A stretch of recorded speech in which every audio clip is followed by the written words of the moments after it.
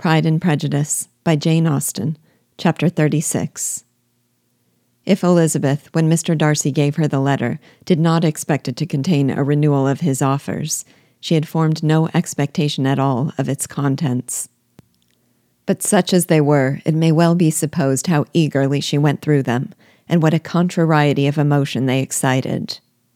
Her feelings as she read were scarcely to be defined.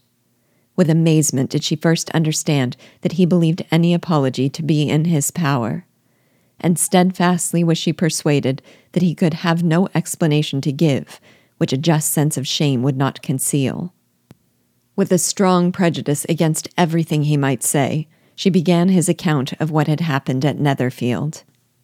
She read with an eagerness which hardly left her power of comprehension, and from impatience of knowing what the next sentence might bring, was incapable of attending to the sense of the one before her eyes.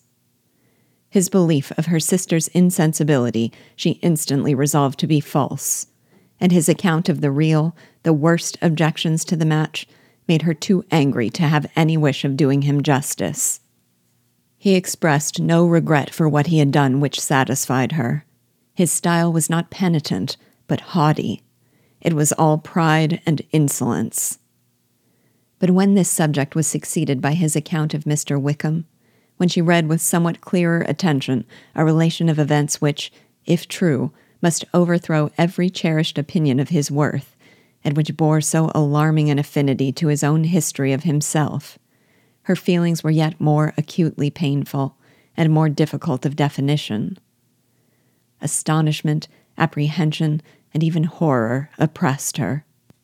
She wished to discredit it entirely, repeatedly exclaiming, "This must be false. This cannot be. This must be the grossest falsehood." And when she had gone through the whole letter, though scarcely knowing anything of the last page or two, put it hastily away, protesting that she would not regard it, that she would never look in it again. In this perturbed state of mind, with thoughts that could rest on nothing, she walked on. But it would not do. In half a minute the letter was unfolded again, and collecting herself as well as she could, she again began the mortifying perusal of all that related to Wickham, and commanded herself so far as to examine the meaning of every sentence. The account of his connection with the Pemberley family was exactly what he had related himself, and the kindness of the late Mr. Darcy, though she had not known before its extent, agreed equally well with his own words. So far, each recital confirmed the other. But when she came to the will, the difference was great. What Wickham had said of the living was fresh in her memory, and as she recalled his very words, it was impossible not to feel that there was gross duplicity on one side or the other. And for a few moments she flattered herself that her wishes did not err. But when she read and reread with the closest attention the particulars immediately following of Wickham's resigning all pretensions to the living, of his receiving in lieu so considerable a sum as £3,000, again was she forced to hesitate. She put down the letter, weighed every circumstance with what she meant to be impartiality, deliberated on the probability of each statement, but with little success. On both sides it was only assertion.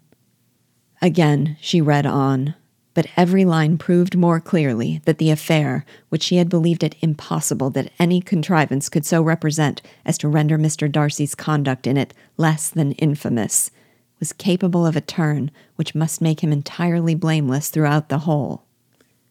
The extravagance and general profligacy which he scrupled not to lay at Mr. Wickham's charge exceedingly shocked her, the more so as she could bring no proof of its injustice.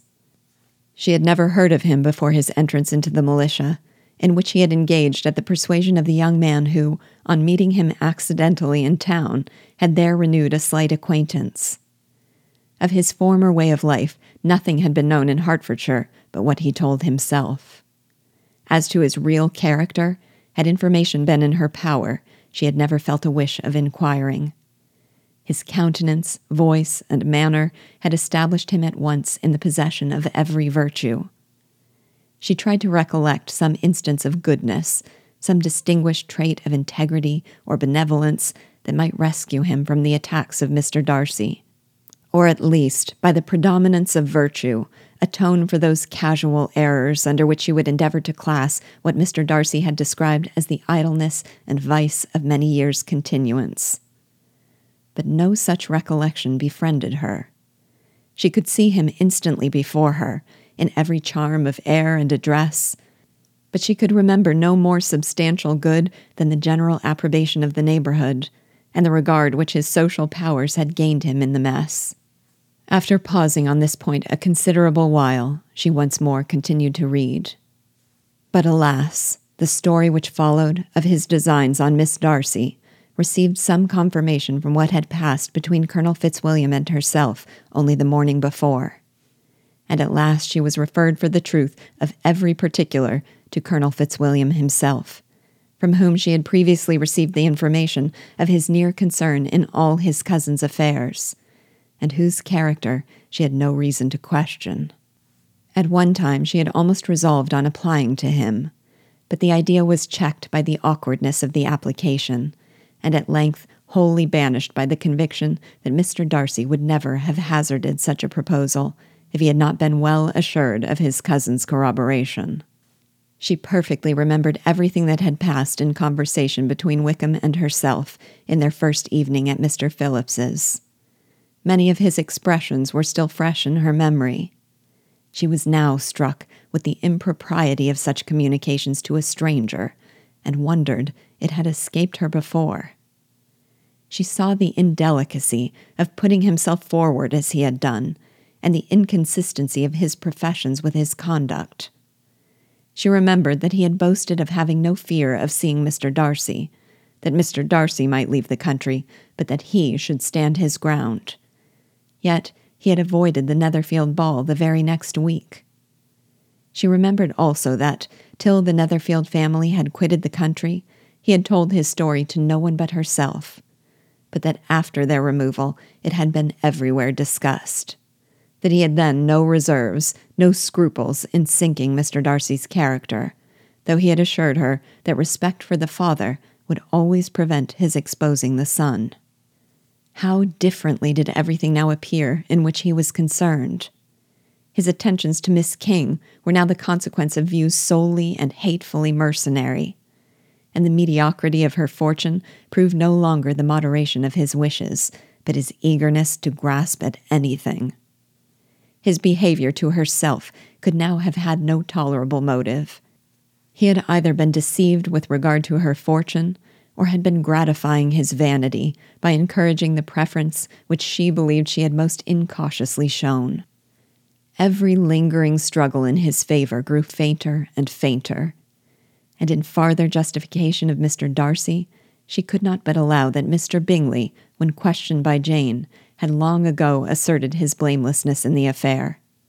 That proud and repulsive as were his manners, she had never, in the whole course of their acquaintance, an acquaintance which had latterly brought them much together and given her a sort of intimacy with his ways, seen anything that betrayed him to be unprincipled or unjust, anything that spoke him of irreligious or immoral habits, that among his own connections he was esteemed and valued, that even Wickham had allowed him merit as a brother, and that she had often heard him speak so affectionately of his sister as to prove him capable of some amiable feeling, that had his actions been what Mr. Wickham represented them, so gross a violation of everything right could hardly have been concealed from the world, and that friendship between a person capable of it and such an amiable man as Mr. Bingley was incomprehensible.